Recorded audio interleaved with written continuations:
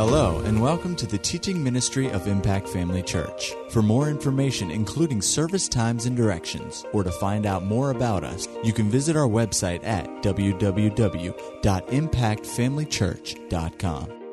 We trust you'll be blessed by today's message. Turn with me in your Bible to Philippians chapter 1. This is one of the verses we were looking at last week. I introduced these scriptures, but I want to go over some of the foundational scriptures we mentioned and go a little bit further. Hallelujah. Thank you, Lord. Glory to God. Have you found Philippians 1 verse 6? Paul said, being confident of this very thing, that he who has begun a good work in you will complete it until the day of Jesus Christ. The day of Jesus Christ is referring to the day of his appearing. There is coming a day when the Lord Jesus Christ will descend from heaven with a shout. Not with a whimper, with a shout. With the voice of the archangel and the trump of God. The Bible says the dead in Christ will rise, and we who are alive and remain, oh, glory to God, will be changed in a moment. In the twinkling of an eye, we're going to be changed and we're going to be caught up. Glory to God. I've said this many times before. If Jesus can come back for his church with a shout, we ought to be looking forward to him coming with a shout. I mean, we ought to be the ones to really shout. We're getting the better part of this deal. You understand that? Amen. Well, up until the time he comes, God is still working on you and me. Isn't that good news? Amen. He said, being confident of this very thing. This is very emphatic language. Being confident of this very thing, this particular thing, that he who has begun a good work in you will complete it until the day of Jesus Christ. And the word complete there in the Greek is in the continual present tense action. It's something he's doing now. And when you wake up tomorrow, he's doing it. And you wake up next week, he's still doing it. It's a continuous, ongoing present tense action. He is continuing to complete what he started in you. Hallelujah. Well, what is that good work that he started? Well, it's not the new birth. We pointed out that last week because the new birth isn't something that he began. You didn't begin to get born again. Paul said, if any man is in Christ, he is the work, one translation says, he is the work of a new creation. Old things, he didn't say old things are passing away and gradually new things are coming in to replace. That's not what he said. He said old things gone. New things have arrived. Glory to God. So the new birth is something that happens in a moment, in an instant. But there are other things pertaining to our salvation. Salvation is very much an ongoing proposition. It's very much a process. Glory to God. There's hope for you. You take cheer. There's hope for you. Praise God. Amen. And for me too. The new birth is the salvation of the spirit of man, and it's instantaneous. The salvation of the soul and body is progressive. It takes time. Amen. The Amplified translation here of verse 6 says, I am convinced and sure of this very thing, that he who began a good work in you will continue until the day of Jesus Christ, right up to the time of his return. Now listen, developing that good work and perfecting and bringing it to full completion in you. Friend, God is working with you. He's working on you. He's working with you. He's working in you. He's working for you. God is not finished with you. Glory to God. It's not finished with me. I know you're glad to hear that. Amen. Then we looked over in Hebrews chapter 13. Actually, we tried to look at in chapter 12. I had the wrong reference written down. In chapter 13, verse 20, it says, now may the God of peace... I tell you what, this one verse in verse 20, I got to meditating on this day before yesterday, and I thought, man, you could preach like 4 different sermons right here out of this one verse. Now may the God of peace, we could stop right there and have a camp meeting. He is the God of peace. Oh, thank God I have peace with God. I have the peace of God. I have the peace that passes all understanding.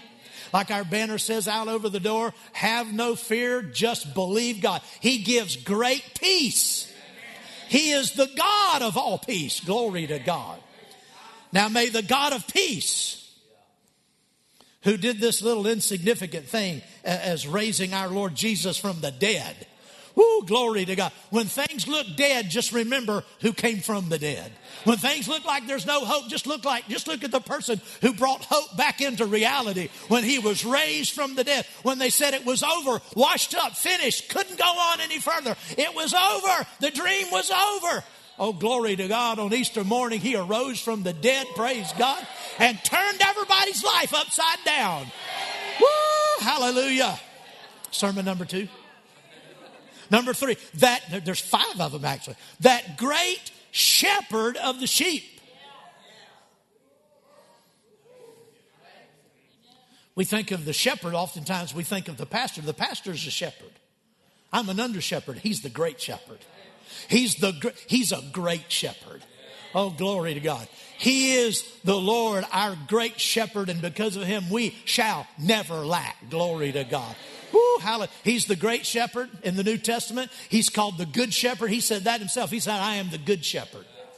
Hallelujah.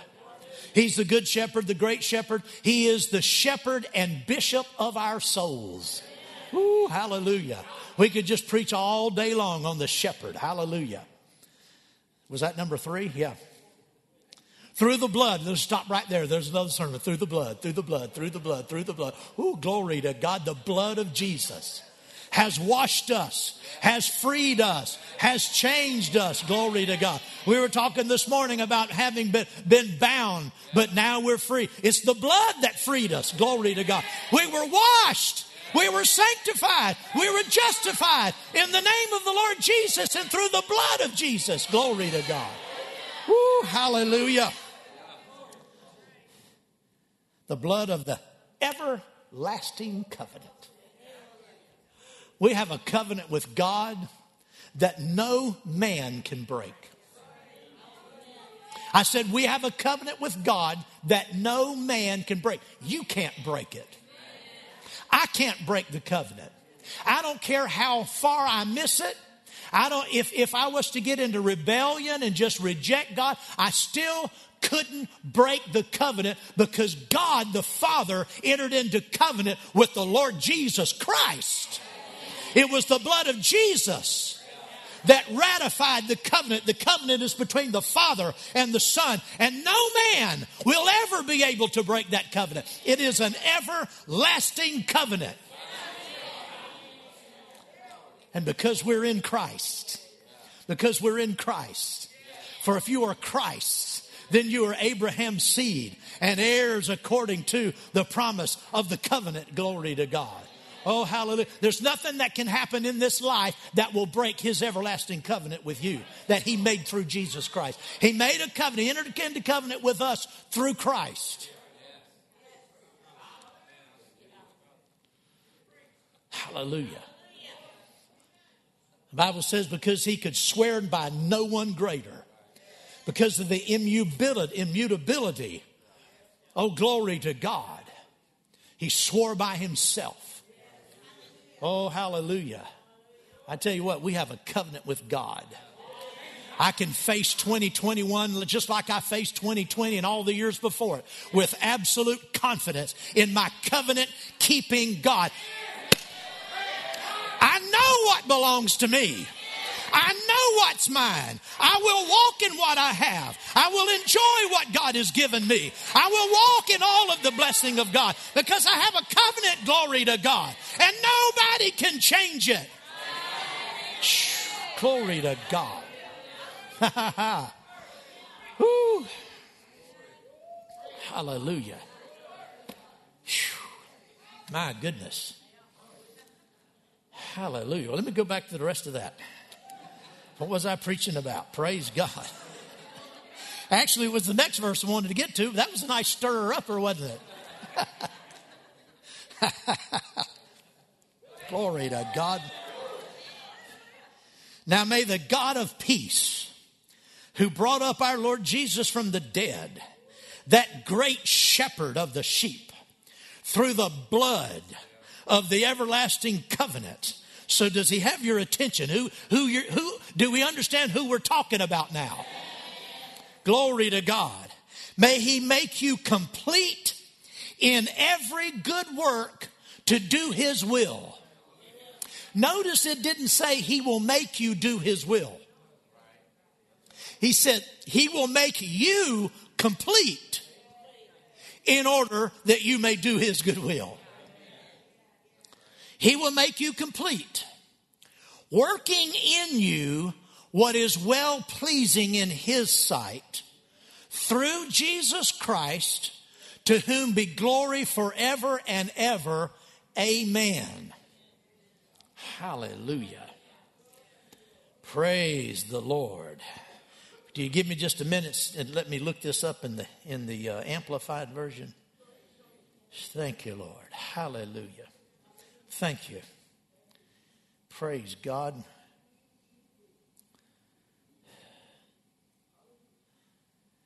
He said he will strengthen, complete, and perfect, and make you what you ought to be, and equip you with everything good that you may carry out his will, while he himself works in you and accomplishes that which is pleasing in his sight, through Jesus Christ the Messiah, to whom be the glory forever and ever, to the ages of the ages. Amen. So be it. Says God will strengthen, complete, and perfect, and make you what you ought to be, and equip you with everything good that you may carry out his will. He will make you what you ought to be and equip you with everything good that you may carry out his will, while he himself works in you and accomplishes that which is pleasing in his sight through Jesus Christ. Now, if you look at that and you don't read it real carefully, it sounds like he's going to do everything. But he's not going to do everything. Only God can make you what you ought to be. But only you can do what you ought to do. Amen. There's God's part, but there's our part. We have something to say. He said that he would equip us with everything good so that we may carry out his will while he's working in us, while he's continuing to perfect those things in our lives. Glory to God. So there's God's part and then there's our part. Go back to Philippians again and go to chapter 2. We have another verse that brings out something similar. Same kind of thought. Philippians chapter 2. Thank you, Lord. And look at verse number 12. Therefore, my beloved, I know we looked at these scriptures last week, but they bear repeating. Therefore, my beloved, as you have always obeyed, not in my presence only, but now much more in my absence.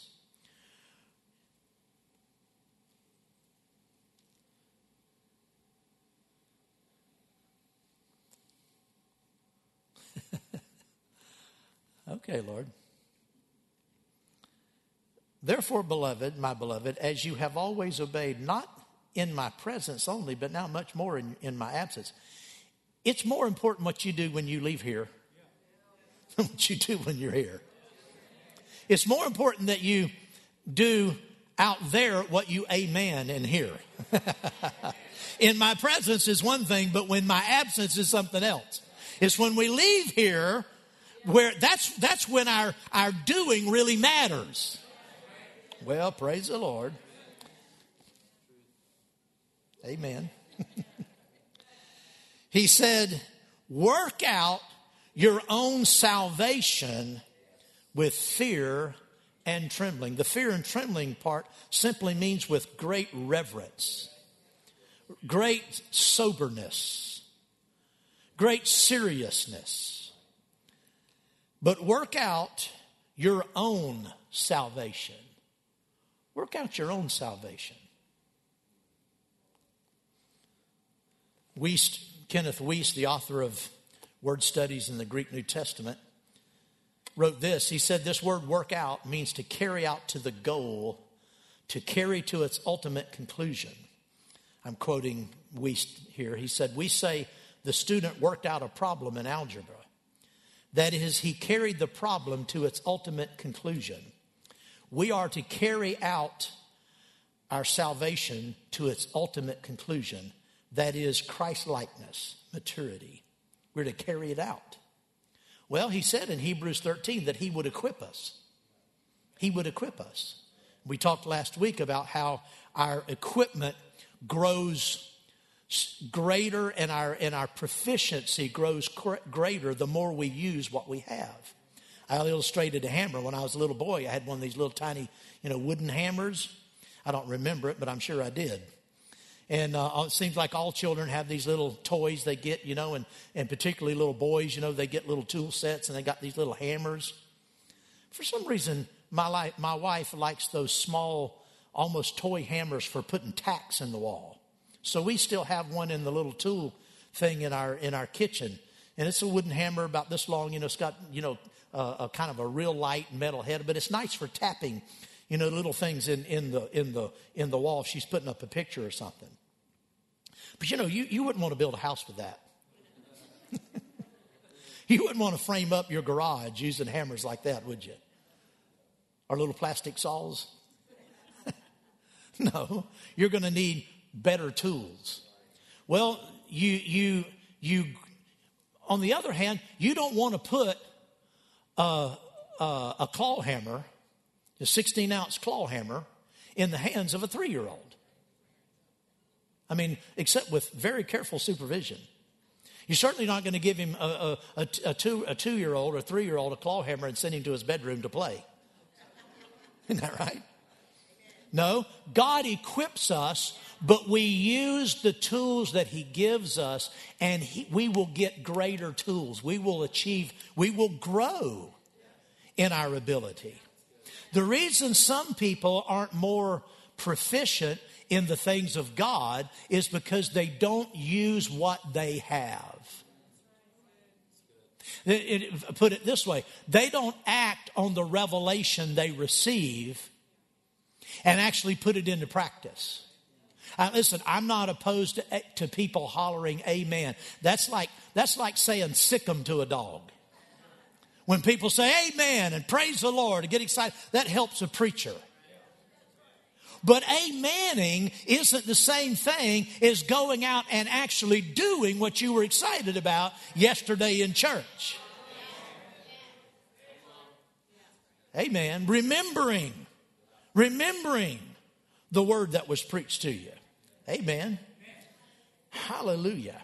Work out your own salvation. We looked at 1 Peter chapter 2. Let's look at it again. As newborns,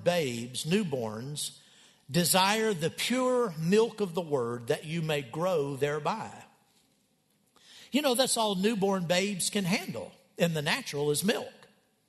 Isn't that right? A newborn child, little baby, you're not going to give them solid food because they can't handle it. But all of the nourishment they need is contained in the milk. Just feed them the milk and they will grow. But there comes a time when you need more than milk. A baby has to transition from all milk and to begin to take on some other. That doesn't mean the baby stops drinking milk or the toddler stops drinking milk. I'm 68 years old. I still drink milk every day. I have milk every day. And it does nourish me. But I could not live by milk alone. Amen. So if you're going to go to maturity, you have to have more than just a milk diet. And that's what was wrong with the people there at Corinth. He said, I fed you with milk instead of solid food because you weren't able to eat solid food. Why? They hadn't used it. They hadn't even profited from the milk because they were carnal. Well, amen. Staying with just the light diet of the word, just a milk diet. And really, even if meat is presented on Sunday morning, even if meat is presented, if you don't take it and apply it, you haven't eaten it. Hearing it is not how it gets down on the inside of you. It's hearing it and digesting it, pondering it, meditating on it. That's what feeds the word down into your inward man. It's not just, and that's quite obvious.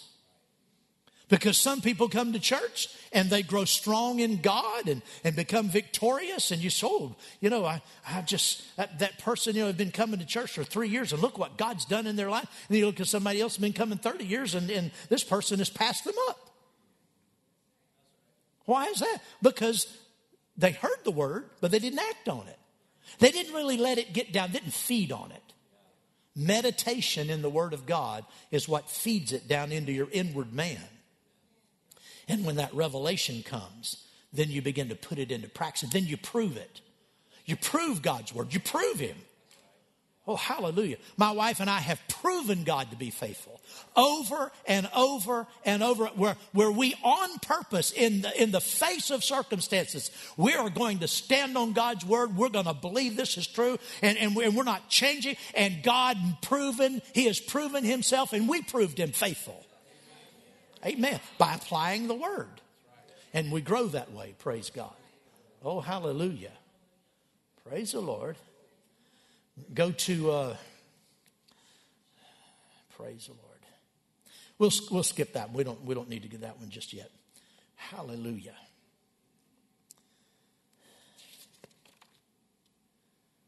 Yeah, go with me to, we will look at this one. You're in Peter there. Turn back to James. The first chapter of James.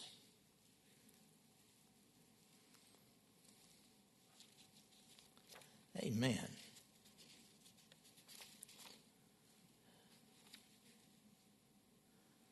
Praise God. James chapter 1. And I know you know this verse, but verse 21 it says, therefore lay aside all filthiness and overflow of wickedness, and receive with meekness the implanted word which is able to save your souls. Now, James wasn't talking to sinners. Look at verse number 2. My brethren. He's writing to brethren. So he's writing to born-again Christians. And he would have to tell born-again Christians to lay aside filthiness and wickedness. If that amazes you, you haven't pastored.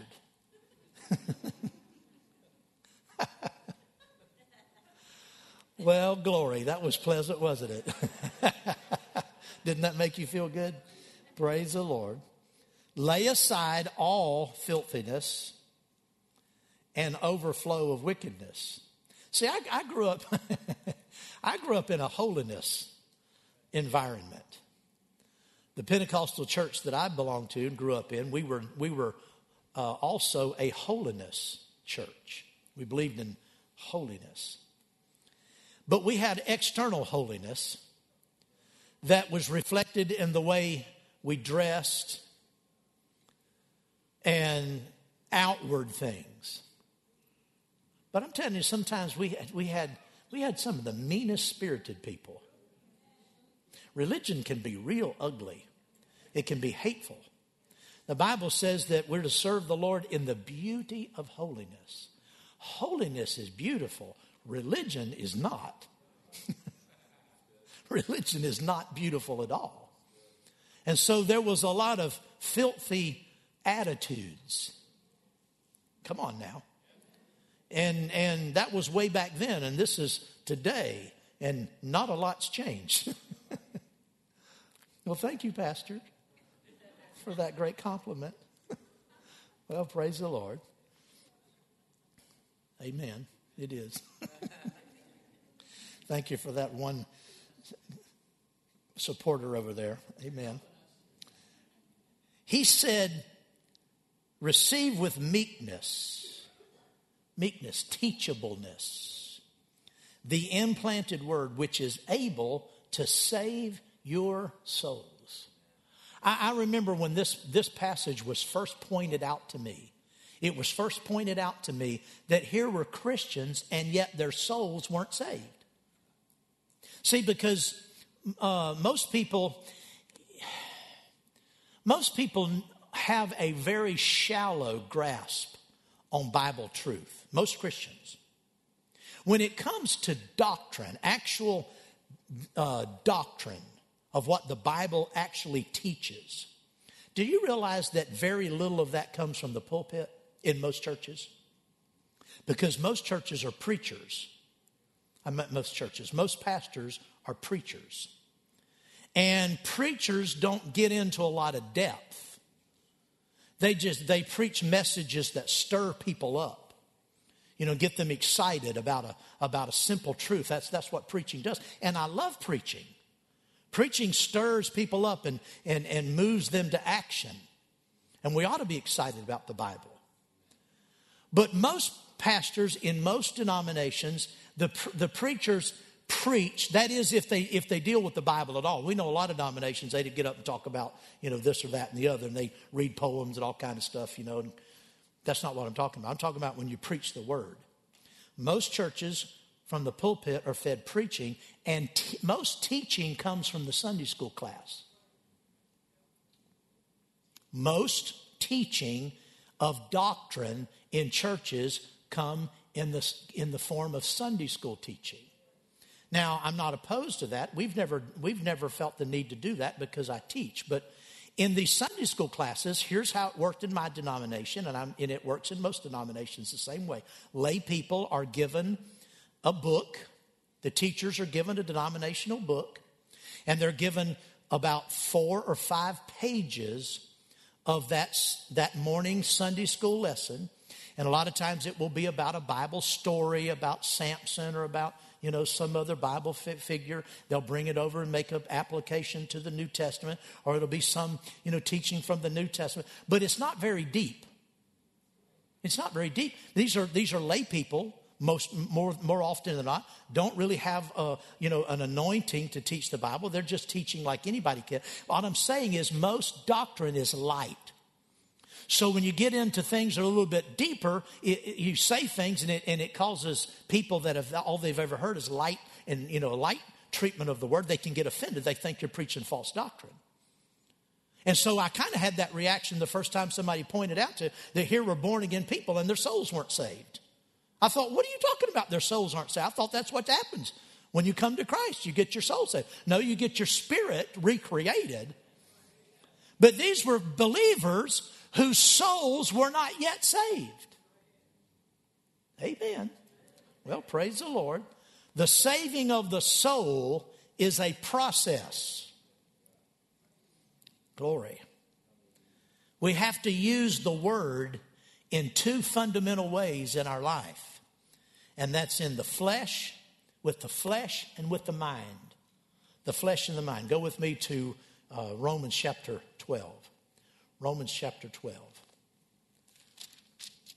And this really is where Christian living, this is where the rubber meets the road, as the expression goes. For Christian living is right here in Romans chapter 12.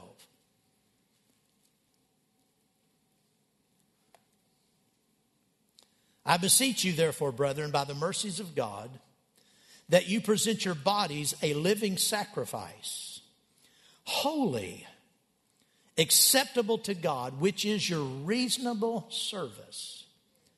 Now, even the presenting of your body, and I've talked quite a bit about that in recent times. That these are your body and your mind are the two areas where God expects us to do something, you and me to do something. He will work in us everything that's good for His good pleasure. But like I said, only He can make us what we ought to be, but only we can do what we ought to do. And when it comes to our growth and our maturity in Christ, there are two areas we have to focus on. And if you don't focus on them, they will beat you. I said, if you don't discipline your flesh, it will run over you. If you don't discipline your flesh and take authority over it, it will run over you. The Apostle Paul said it this way. He said, I discipline my body and bring it into submission, lest when I have preached to others, I myself should be a castaway. The Apostle Paul said that he had to discipline his body and bring it into submission to his own inward man. I disciplined my body. So his body wasn't him. You could see he had a concept of his identity outside of his body. He said, I bring my body into submission, lest when I have preached to others, I myself should be a castaway. Well, we don't want that to happen, do we? Amen. So we do something with our body. And if we don't deal with the flesh and deal with the mind, the process of salvation won't go any further than your spirit. And like I said, you'll be a carnal Christian. And carnal Christians are a mess. Carnal Christians, and you know them. You know carnal Christians. Carnal Christians have too much of God in their life to really enjoy the world. They really can't enjoy the things of the world like the world does because they know God. But they have too much of the world in them to really enjoy the things of God. So they have too much of God to enjoy the things of the world, but they have too much of the world to really enjoy the things of God. They come to church, they're not happy here. They're not happy out there, and they're not happy in here. They're not happy anywhere because they're constantly under condemnation. That's a terrible way to live. Choose. Joshua was told, choose this day who you will serve. Get off the fence. Make up your mind. I'm going all for God. And I'm going to deal with my body and I'm going to deal with my mind so that I'm not cast away. Glory to God. Amen. Now this requires a decision. The Amplified Bible here in verse 1 says to make a decisive dedication of your body. Make a decisive dedication of your body. Oh, glory to God. What time did I start? I'm looking up here. It says 33 minutes. We better stop. It's 12:10. Glory to God. I preached on other stuff before I got talking about this. Hallelujah. Well, praise the Lord. There's time for this next time. Amen. That's what I love about pastoring. We just unhook and come back.